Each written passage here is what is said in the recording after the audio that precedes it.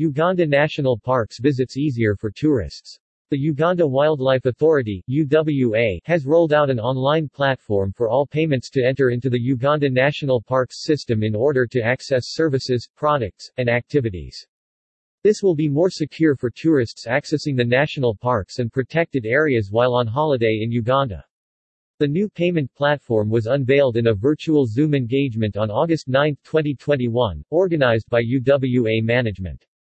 Payments can be processed online using a Visa, MasterCard, and American Express debit card for United States dollar and Uganda shilling currencies.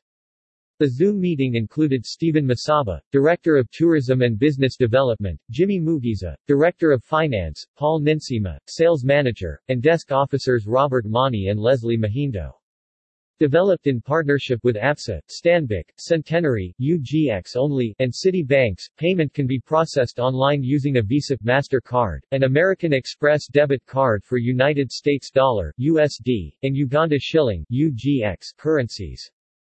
After login, a one-time password is sent to the client's given phone number at each transaction, upon which a receipt with a unique registration number (ERN) is auto-generated from the portal and emailed to the client detailing the activity and the park of choice for presentation at the respective gate.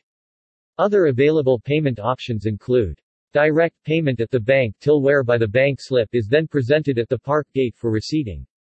Payment via point of sale (POS), supported by Stanbic and APSA banks, plus 0.75% surcharge at selected gates with access to internet and power. Payment via mobile money platform for specific services through USSD, unstructured supplementary service data, codes protocol that allows the mobile phones to communicate directly with service providers' computers via text messages and a drop-down menu.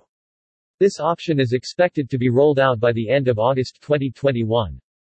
Masaba emphasized that the system is in tandem with existing guidelines. For guerrilla permits, for instance, one must ensure that they have a permit number which shall be required to be entered into the system before payment is processed.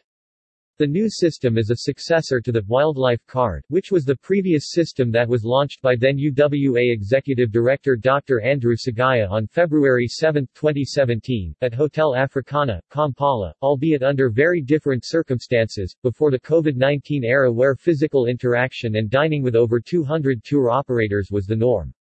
Then the biggest concern was carrying large sums of bullion cash between protected areas, which presented enormous challenges including insecurity for both UWA staff, guides, and clients over counterfeit money and fraud. In addition, walk-in clients would also be discouraged from making bookings by withdrawal limitations at ATMs. This was also eroding UWA's core function to sustainably manage all wildlife and protected areas in the country. With the COVID-19 pandemic, the system naturally adds to the Standard Operating Procedures (SOPs) launched in June 2020 for tourists accessing the national parks and protected areas for prevention of spread of the disease.